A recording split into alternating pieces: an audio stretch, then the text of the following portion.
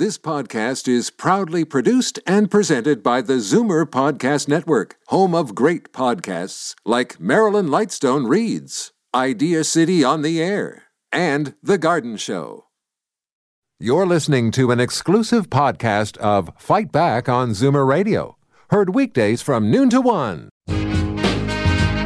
Now, Fight Back with Libby Znaimer on Zoomer Radio with guest host Jane Brown. Libby is back on Thursday, so I have the pleasure of your company through Wednesday's Fight Back. Well, we've not had a snowstorm of that magnitude in Toronto on a March 3rd since 1944. Just under 19 centimeters of snow had fallen at the airport by midnight, with an additional 6 or so on Saturday morning.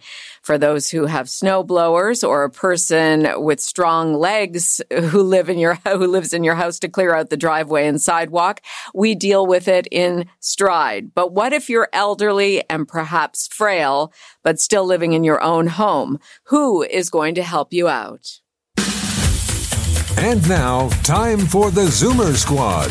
We go to our Zoomer Squad to talk about remembering those loved ones and older neighbors who could use some assistance, not only to have the driveway cleared, but to run important errands for them. Bill Van Gorder is Chief Policy and Chief Operating Officer at CARP, a New Vision of Aging. David Kravitz is Chief Membership Officer at CARP and Vice President at Zoomer Media. And John Wright is Executive VP of Maru Public Opinion, filling in for Peter Muggeridge. Hello to you all. Hi, Jane. Hi, everybody. Hi, Jane. David's in the studio here with me. Bill and John are on the phone. Bill Van Gorder, we all made out okay after our storm up here in Ontario. You're in Nova Scotia. What about the frail and the elderly? It really is a public service announcement.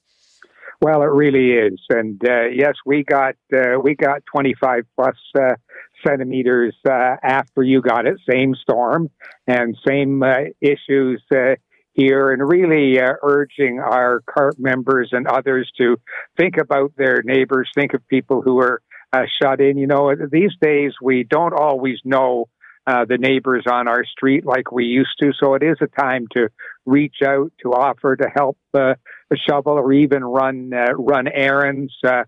We really need to ramp up our ability to take care of one another. There is an ongoing suggestion that right across the country, government should keep track of the people who are vulnerable in these situations, whether it's a snowstorm, a hurricane, a major rainfall, keep track of them and have a contact method set up so that they can be checked on in an efficient way right after a storm. And I think the storm this weekend was just another example while this would really be a good idea in Ontario and across the country. Bill, that is a great idea. Is it just an idea, or is there actually movement on that? There are some communities who are doing it. There are service clubs and others who are working with local branches of Red Cross and other organizations to do that. There's also, in some areas, the 211 information line is allowing such access. The big problem is getting people to sign up for it in the first place, and that's going to take a major effort. So, yes, it's in place for some people, but not to the extent it should be, because the kind of people who are hard to get listed, especially in rural areas, are the very ones who need the most help when there's an occurrence like there was this weekend. David, your thoughts on the storm and how it's affecting everyone. Do you have a snowblower shovel? No, I don't. My strategy on this one was benign neglect. I just stayed in and let it melt, which it eventually waited for the city to come by with their plows. But I think part of the problem is that we don't know what services are or are not available. Whether it's contact, which Bill suggested, which is excellent. But in talking to another one of our colleagues this morning, Bill and I, we learned that there's a service where the city will come and clear the driveways from, when the snowplows come by. Of course, they pile up at the end of your driveway. windrows, I think they're called. And you can get the city to get rid of them if there's a senior, but you got to sign up for that in the summer, like for the coming season. Well, that's the first I ever heard of this in my whole life. Well, you telling me is the first I've heard. Yeah. Right. Yeah. So they've got these services maybe tucked away in the nooks and crannies of the bureaucracy, and it's very hard to find out what's available for you and how to get yourself signed up for it. And I think with the number of people aging and more older people, the chances of there being a larger population of, let's say, more frail older people, even if they're in good health, shoveling snow is a whole other, deal. Right. There's going to be more and more and more of those people every year. So it's incumbent on our listeners and our audience to say, the same way as you have your furnace checked in September for the coming winter, what are your plans in case something happens like this? Who is your support system? Who's going to go and buy the food? Who's going to check up on you? And you got to lay these things down ahead of time. And maybe if we get in the habit of doing that more, it'll be better. Well, thank you for bringing that up about the City of Toronto service. I guess the first place to start, maybe for an older person, is by calling 211 or 311 just to see when you can get on that list. That's really good information. John, thoughts about the storm cleanup and those who need more assistance?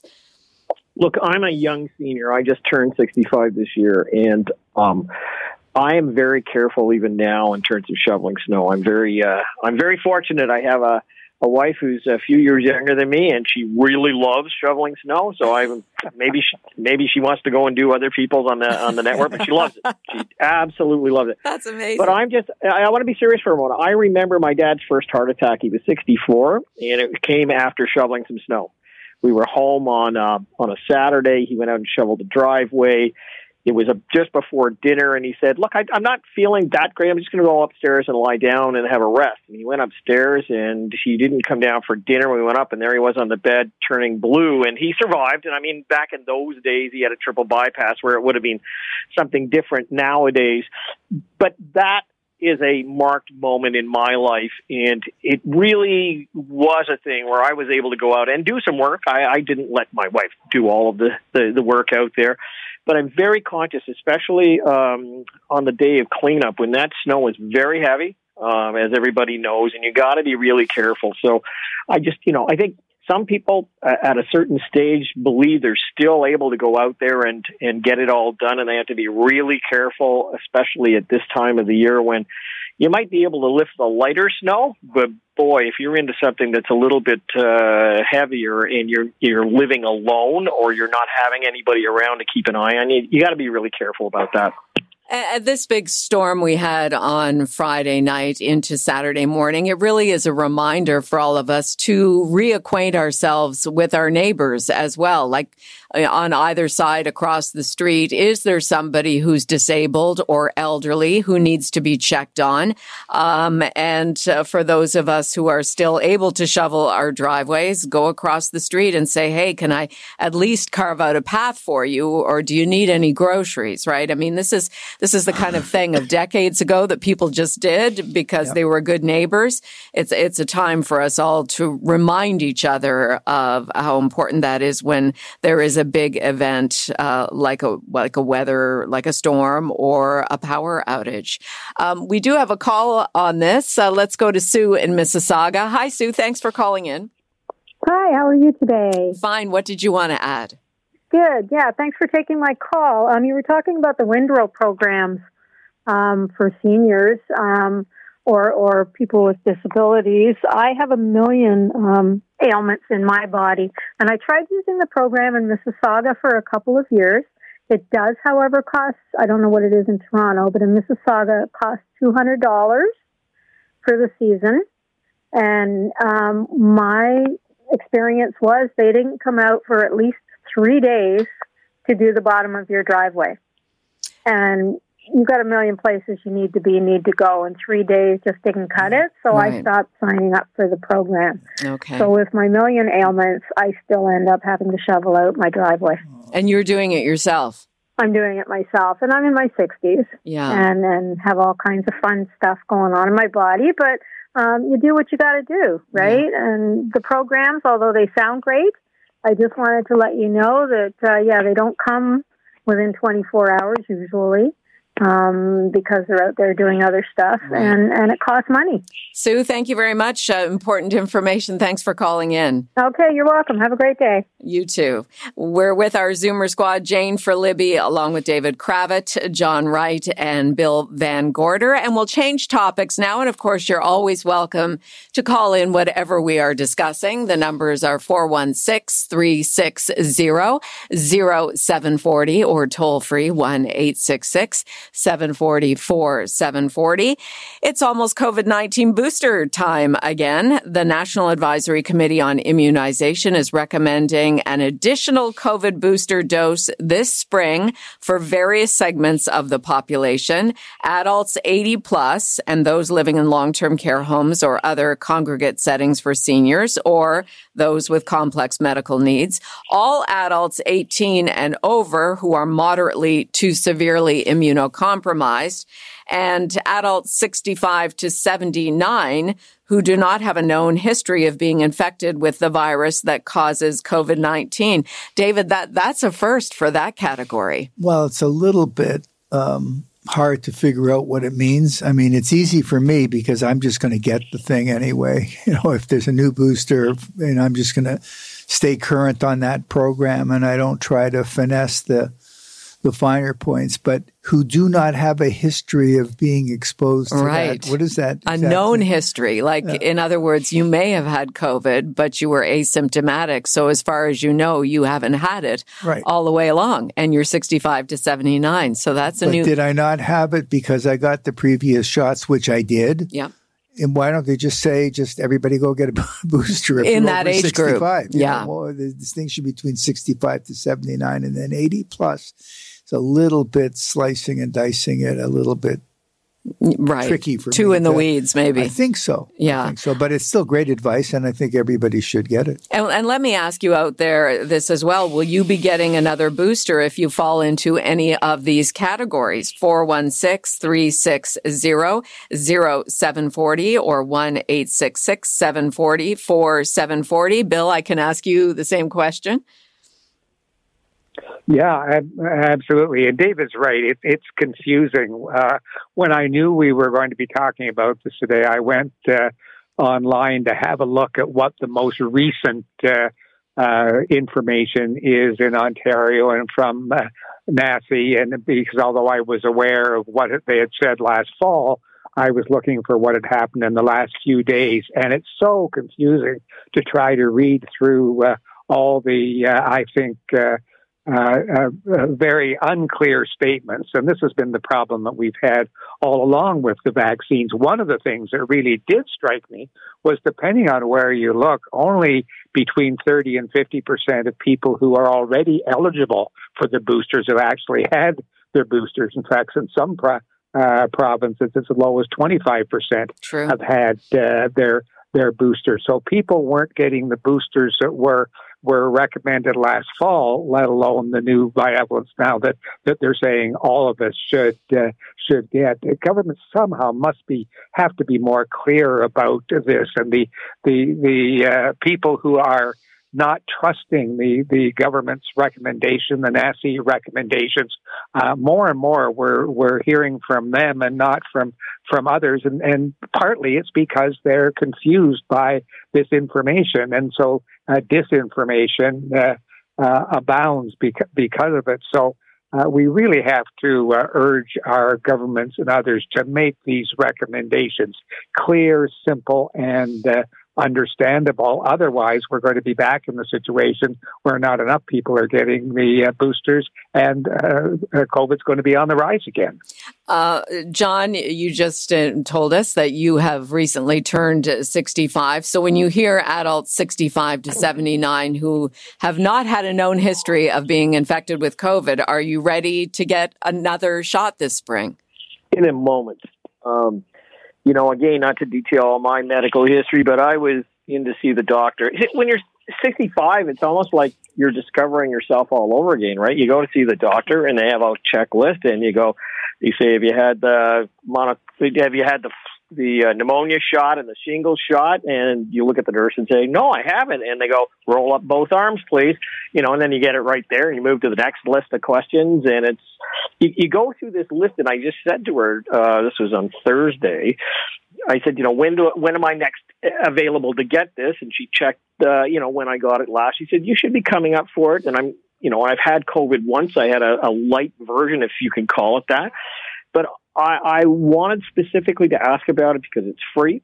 It could be life-saving. I'm going to go and get it as soon as it's there.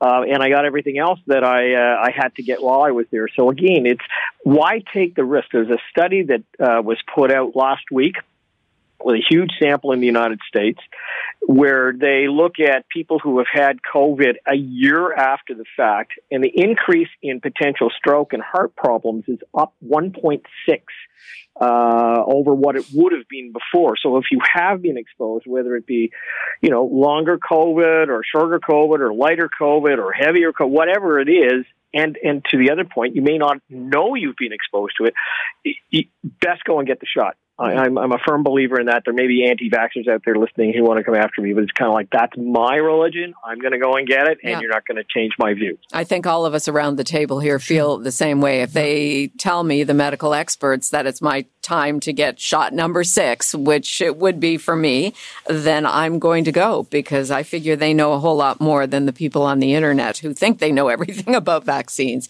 It is the Zoomer Squad with John Wright there, David Kravitz, Bill Van Gorder, Jane for Libby. We'll go to the phones, and you're welcome to call in 416-360-0740 or 1-866-740-4740. Sita in Mississauga, always nice to chat. What are your thoughts?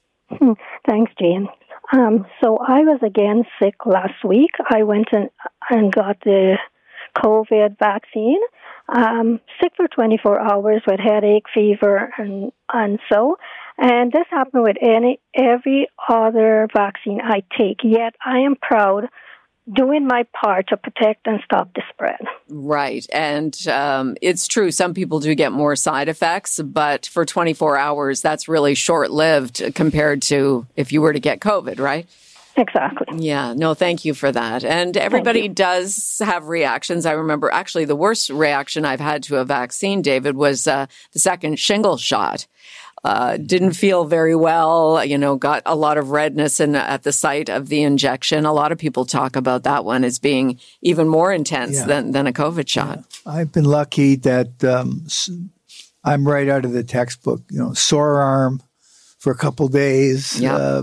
On COVID, I was, I think, more drowsy than normal day one. It's exactly what they tell you to expect. And that's what it was. And luckily, and for some reason, I think I fall into that category of not being aware of having had COVID, if I've even had COVID. So I have, knock on wood, dodged the bullet. That's amazing. So far, but I'm going to offer up my arm the minute I can for the next shot and all of the ones thereafter.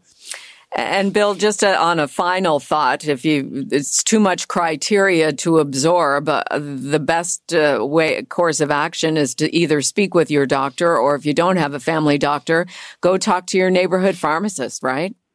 Absolutely.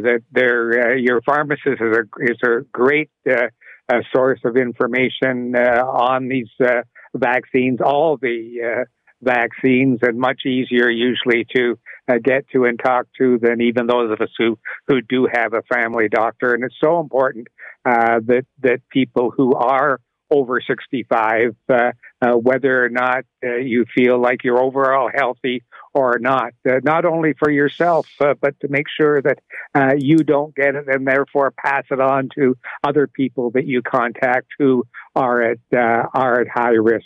There is no question in the recommendations that we're getting from the medical experts at the highest levels that these vaccines work and should be taken. And if we don't, we're risking future illnesses. And as was pointed out, not just worrying about getting COVID now, but we now know, as John says, more and more studies that show people who have had COVID, and especially COVID severely, are opening themselves up to other health problems in later years. So both for now and for the future, get your COVID shot.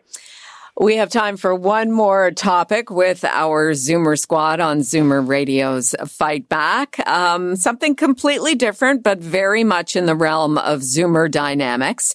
The coronation of King Charles III, and word that the office of the king has been in touch with Charles's younger son, Prince Harry, about the new monarch's coronation. And this raises the possibility Prince Harry and perhaps Meghan, the Duchess of Sussex, will attend the historic ceremony despite tensions with his family, the royal family, especially after the release of Harry's book, Spare. Now, the couple's office has released a statement saying they did receive correspondence about the coronation, but that an immediate decision on whether the Duke and Duchess will attend will not be disclosed at this time. I'll start with you, John. Should Harry go to his father's coronation? Oh, goodness me. Well, the kind of reception he would get in England may not be all that great. So that's a first hesitancy. Secondly, I don't know where they're going to stay. They've been evicted. Maybe they can shack up with somebody in town, I suppose. That's a joke. I think the other thing, however, is in the last time that they were there for the Queen's funeral, they got sat behind a pillar or something like that. You know, every part of their movement will be photographed. If it were me, and I'm not royalty, I'd probably say, look, you know, we're traveling or something like that. It's kind of a damned if you do, damned if you don't. But if you go and you're right in the middle of everything, it might not be that great for them. But I don't know. They're used to attracting a lot of attention, a lot of controversy. David, this is, I mean, even though we're talking about the royal family, so it's a whole other level. Families go through this stuff where there's estrangement, a misunderstanding. People don't talk for years in some cases. A big family event like a wedding happens, in this case, a coronation. Do you go? Do you make amends so that it can be special for everyone? What to do? Never mind families, just stay with the royal family. Yeah. The Queen's uncle, formerly King Edward, who abdicated, was banished for lifetime banishment because of his, I don't think abdication, but his flirting with the Nazis at the outbreak of World War II. And she never wanted to see him again. And I think she finally did, but that was very difficult.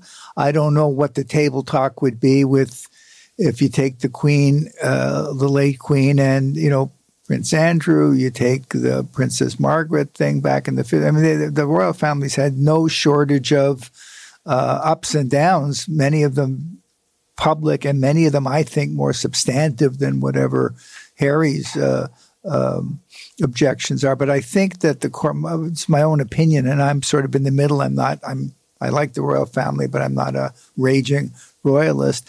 I think some occasions are bigger than the individual grievances, and I think the classy thing to do would be to show up, and if there's a little bit of booing, take it on the chin. Yep. Be a class act. It's a historic event, and be seen to have done the right thing instead of pouting off in a corner somewhere. Yeah, that's just my call. No, you make an excellent point, Bill. What are your thoughts? Should Harry go to his father's coronation? Well, I agree with David that he probably should. But when I first heard the story, what I thought was, what a good political move on behalf of the royal family that they extend an invitation, and now it's up to Harry to either accept or reject. Take the pressure off them and put it on him. And I think for once, maybe they've handled this kind of situation the way we would expect them to, and now they can always say, look, we invited him, and if he doesn't come, well, it wasn't because he wasn't invited, and they're going to win either way. The pressure is totally on the other side now, and how they're going to respond is going to be a really difficult decision. As John said, they're really going to have to buck up, hold their tongues, and attend quietly and try to attend as quietly as they can if they want to go. If I was them, would I do it? No, I don't think so. I'm not sure I'd want to put myself through that, and maybe they won't either. John, it sounds like maybe there's a poll in the offing on all of this. Yeah, I'll do one when I get my invitation. I'll let you know.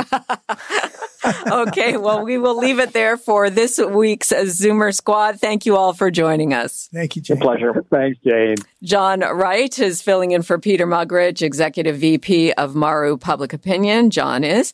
David Kravitz, Chief Membership Officer at CARP and Vice President at Zoomer Media, and Bill Van Gorder, Chief Policy and Chief Operating Officer at CARP, A New Vision of Aging. And coming up in the second half of Fight Back here on Zoomer Radio, will we be in for any more snowstorms like we had on Friday this winter, now that it's almost spring? We will speak with our friend Dave Phillips about that later in the half hour. And next, the future of the Ontario Liberal Party following the annual general meeting this past weekend. You're listening to an exclusive podcast of Fight Back on Zoomer Radio. Heard weekdays from noon to 1. Fight Back with Libby Znaimer on Zoomer Radio with guest host Jane Brown. Libby will be back on Thursday. It was the largest annual general meeting of the Ontario Liberal Party in 20 years. But many are wondering if the Liberals will be able to come back from two major election defeats to either form the official opposition at Queen's Park or become the governing party when we Ontario voters go to the polls in 2026. Joining us to discuss, Bob Richardson, Liberal strategist and senior counsel to National Public Relations, and longtime Liberal MPP Mitzi Hunter. Hello to you both. Hi, Jane. Thanks for having us. Oh, great to have you here, both of you. Mitzi, I'll begin with you. If you could maybe just give us a wrap-up of what was accomplished over the weekend's AGM.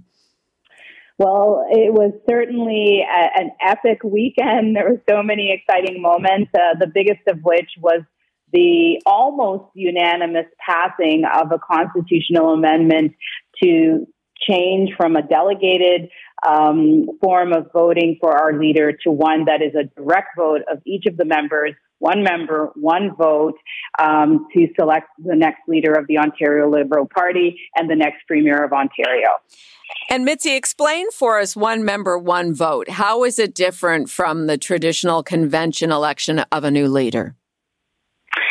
This is vastly different. So in the traditional way, we had riding associations select 16 delegates, and they would be sent to the convention, usually held in a central location like Toronto or Mississauga, to have that decision made.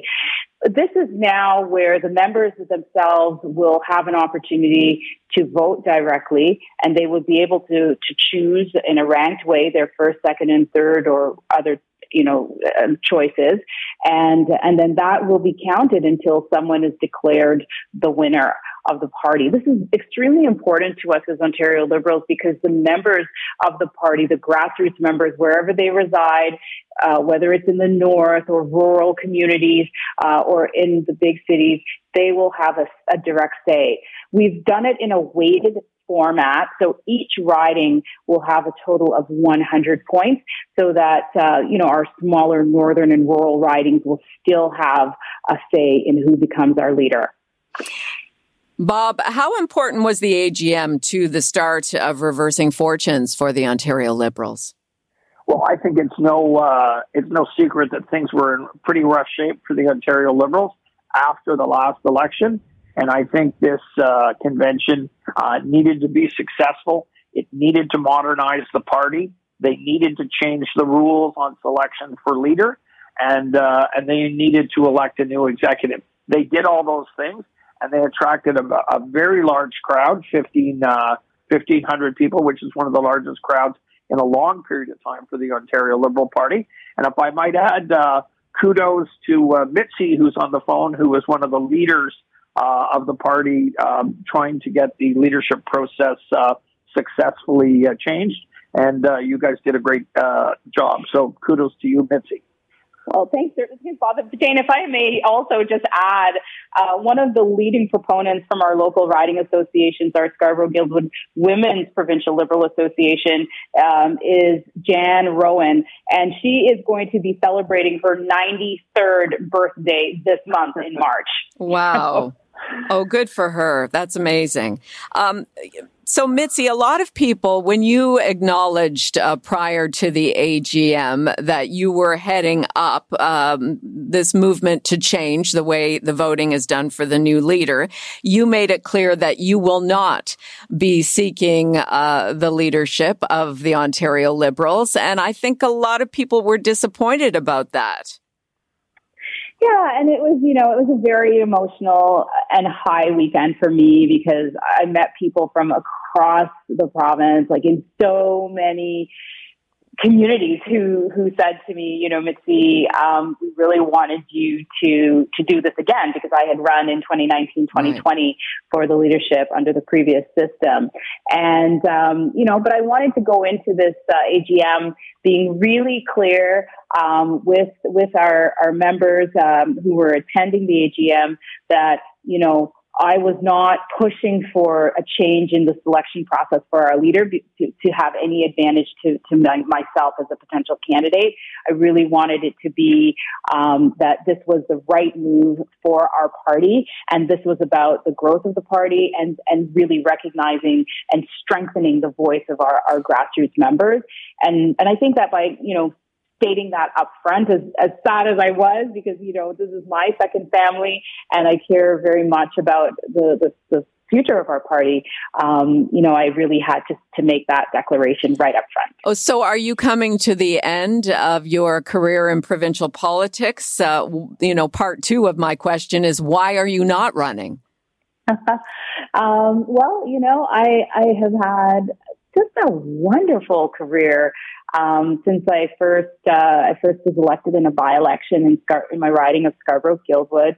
I've run in 4 straight elections and have been reelected each time, even in the tough ones, as Bob will know, in 2018 and in 2022 when the Liberals were, we weren't given a chance to come back and to govern or to even form party status, to be perfectly frank. So my community, certainly we have a special relationship.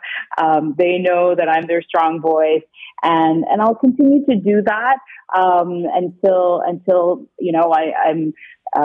going on to do something else, and but for now I'm staying in my seat. Okay, there is a part 3 to my question, but I'll leave that for a moment. One of the 1,500 people attending the Liberal AGM on the weekend was David in Toronto, and he called in to join the conversation. Thanks, David. Go ahead. Hi, how are you today? Fine. You're on the air. It was a wonderful conference. It's the first time that I've attended as a delegate as opposed to being a volunteer, and it was really, really fantastic being part of the process to bring the party forward. And how do you see that playing out over the next year in choosing a leader and having the opportunity to regain official party status? I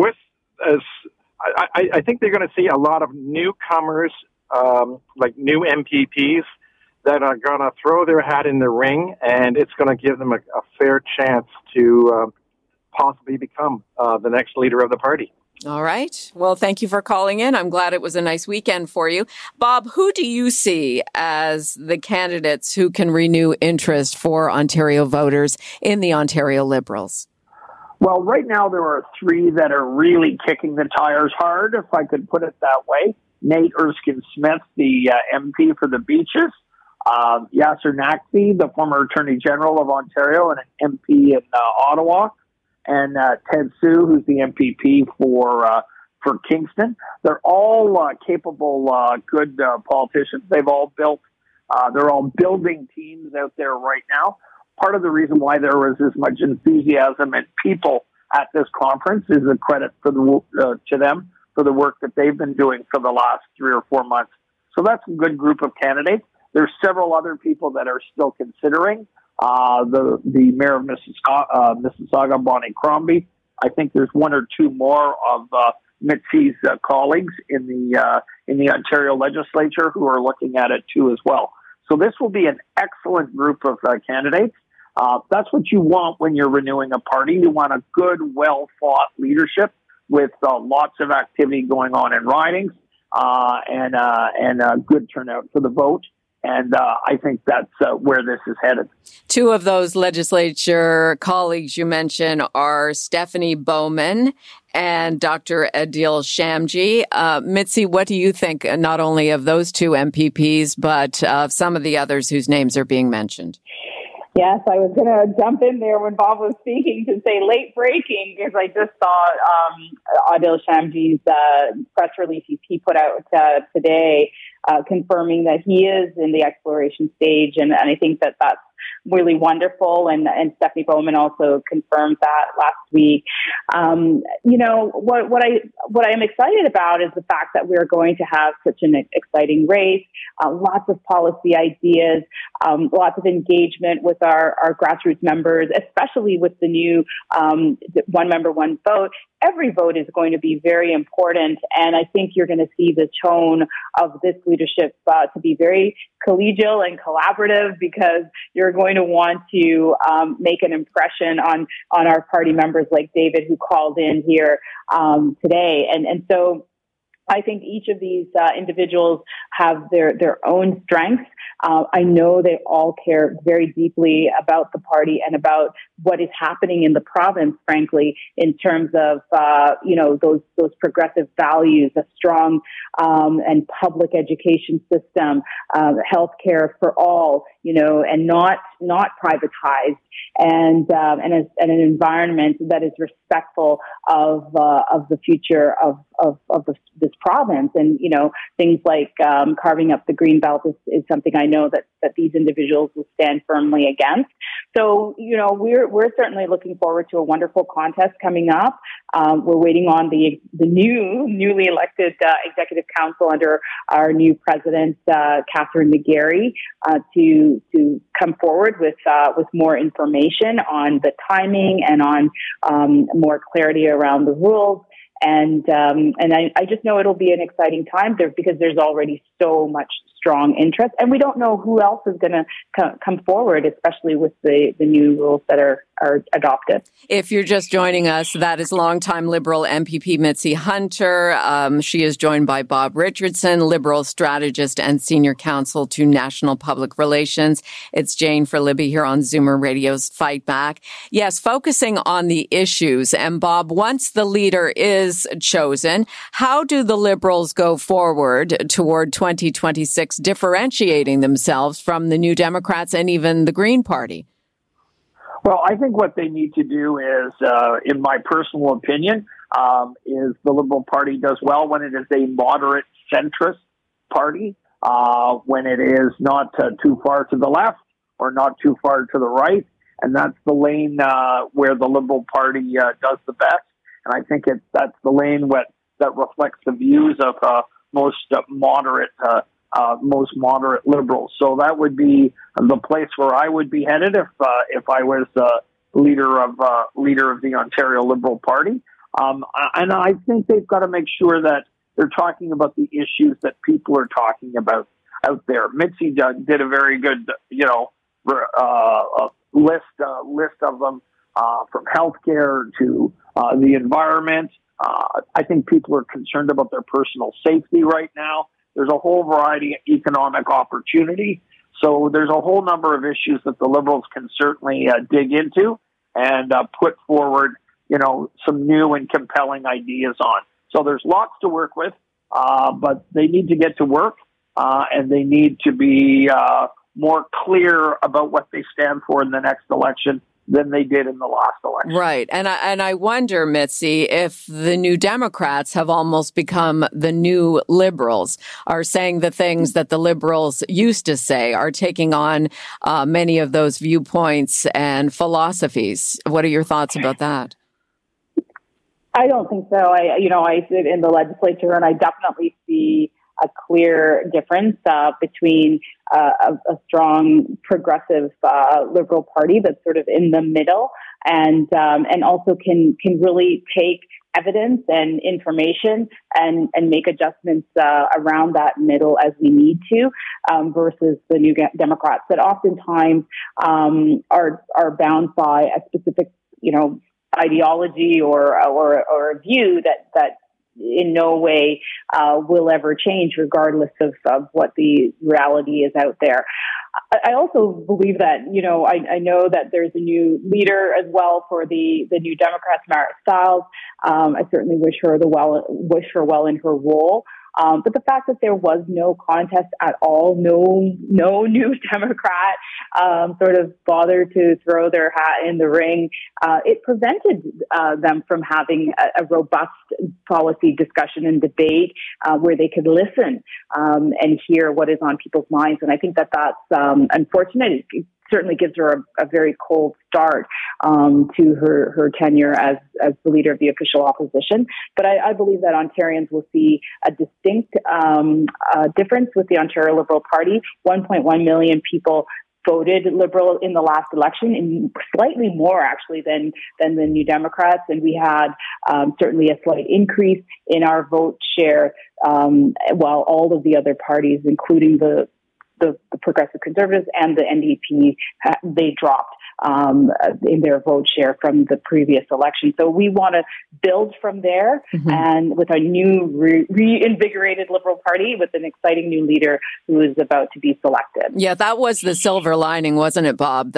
For Liberals, people who voted Liberal, the popular vote did not reflect the seat count whatsoever. Yeah, no, the seat count was not favorable to the Liberals. We'll leave it at that. But the vote count was an improvement. Still lots of work to do there to get traditional Liberals to come out and vote. And there's got to be a focus to the Liberal message. There has to be a good team. I think any one of these candidates could recruit a good team, and they got to get out there and work. It ain't going to be handed to them. The Conservatives will be very tough. They'll be tough and well-financed. And the NDP are a tough opponent, and they're not to be underestimated. So Liberals have a lot of work to do, but they've also got a lot to work with. So I think there's some good opportunities in this coming election. And Jane, one of the things that we have to work with that's really exciting that came through in our AGM on the weekend is our youth voice. It's very strong. I saw some young people, even as young as 18 years old, go to that mic and, really fight for their voice in the leadership selection process. And they were listened to, and their amendment went through.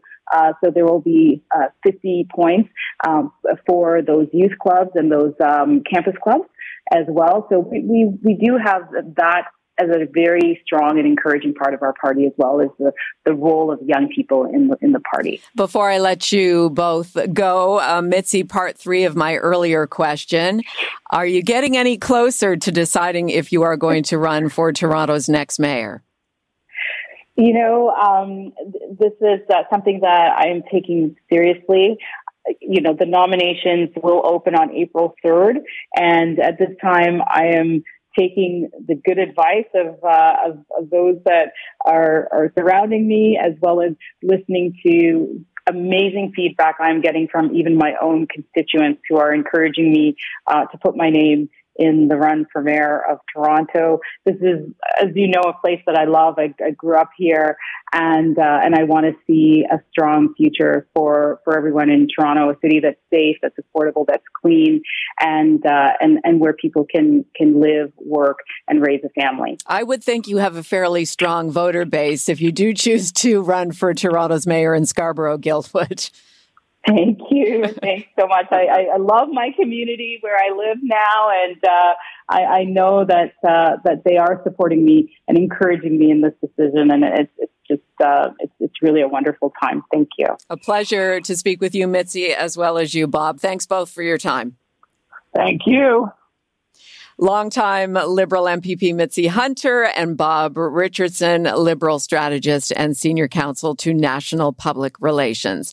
It's Jane for Libby here on Zoomer Radio's Fight Back. And still to come, are we in for any more thunder snow this weekend? We go to the country's foremost expert next.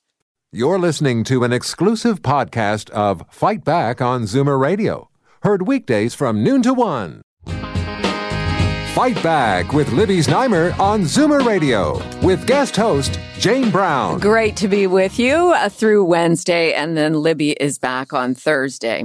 Well, not only did Toronto break a 79-year-old snowfall record for March 3rd this past Friday, we also experienced thunder snow.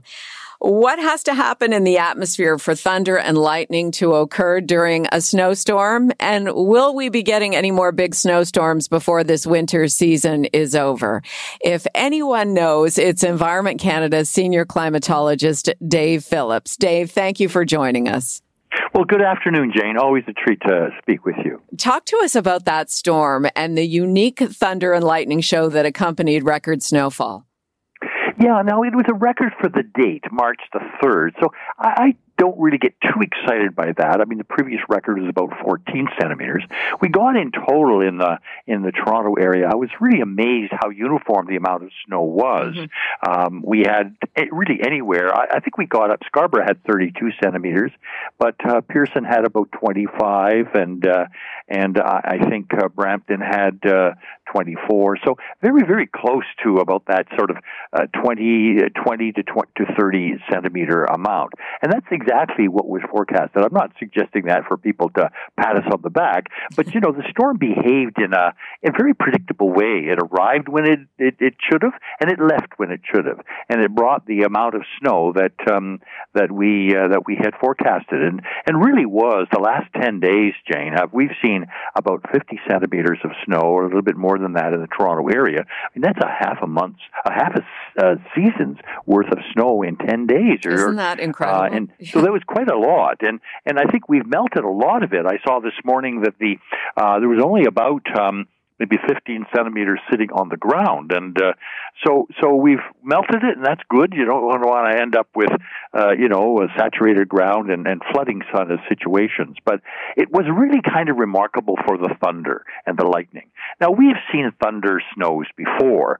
Typically, we get in the Toronto area maybe one. But what was so spectacular about this one, Jane, is that everybody kind of heard it or saw it. I mean, hitting the CN Tower and over many communities in Ontario. So it was a very kind of almost, it had the atmosphere of July. Right. That is very unstable, unsettled air rising, a lot of lifting to it.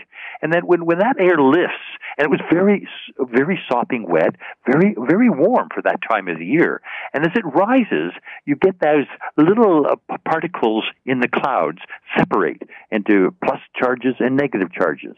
And that really, when you get so many of those, then that creates the lightning. And when you have lightning, you have thunder. You don't get thunder without lightning.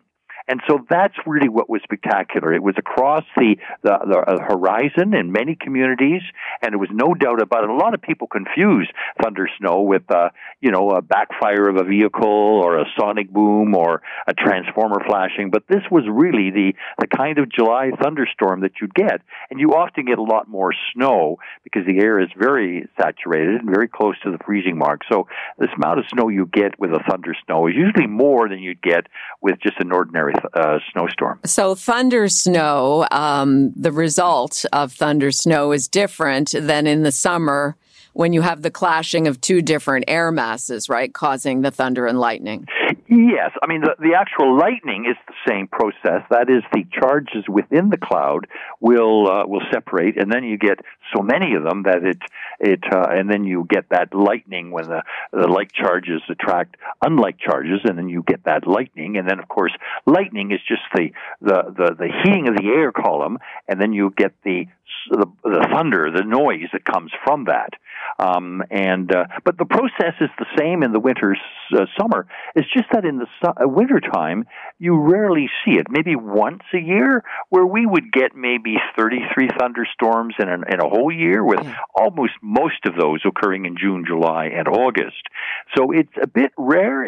But it really took everybody's mind off of it. It was sort of a great conversation piece, and people said, "Did you hear it and see it?" And it was no doubt about it what it was, but it seemed rare to a lot of people, and it relatively is. But I would say on average we get maybe one a year, but often they go undetected. And often, Jane, you can't hear them because the snow and the large clouds, it kind of muffles it, you say, and so it muffles the sound. So it's but this one was really peals of thunder and strokes of lightning.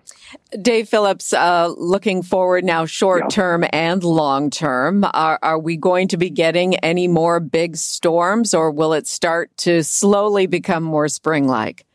I think it slowly will come. Now, I don't necessarily think that's winter's last parting shot. We typically, in Jane, after the 1st of March, and here we are the 6th, so we've got a few days, but we typically get about 22%, about 20 centimeters of snow from March, April, and into, my gosh, I have to say, even May. 2 years ago, we had snow in May the 28th.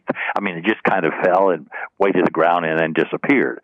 So it's not over until it really is over. But so we won't, but the big ones, you don't normally get big ones, and if they come, they're sort of, one-day wonders that, I always think, Jane, what nature giveth, it can also taketh away in March and April.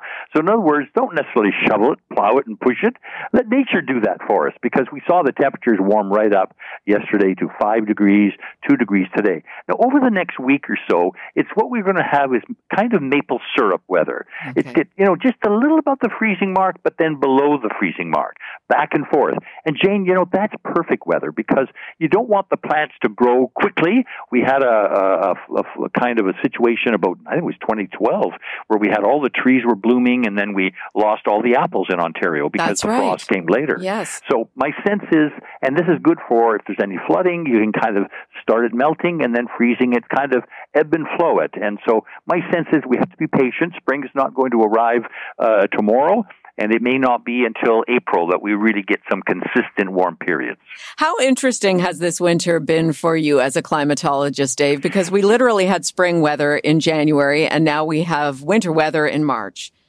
Jane, I don't think that back up and upside down is so spectacular. I mean, I always think the year is fascinating no matter what it is.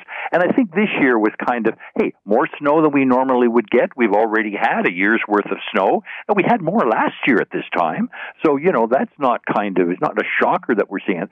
But it's been so balmy. It's been so balmy for a long time. Jane, we've gone 10 months in a row in the Toronto area, with every month being a little warmer or a lot warmer than normal. And January was like a protracted January thaw.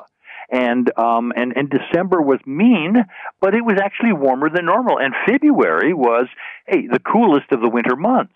So I think it's been kind of, I think the one statistic for me, Jane, that really told it all was how many days did we get, say, below -10. That's not a cold day, but, Toronto, -20 might be cold in other parts of Canada. So -10. We got about 15 of those this year. Mm-hmm. Last year we had 47 of them. Wow. Right. So this has been a mild winter. It's been snowy. And often when it's milder, you get a little bit more snow because the air masses come from the south. They're more moist. They're warmer. And you maybe get that snow if it bumps into the cold air. But my sense is don't put away the snow shovel or the balaclava or the parkas. And I think we'll see a little bit more. But when it comes, it's very short-lived, and it goes as quickly as it arrives. Okay, there's a silver lining. Dave, always enjoyable to get your take on the weather. Thank you for your time.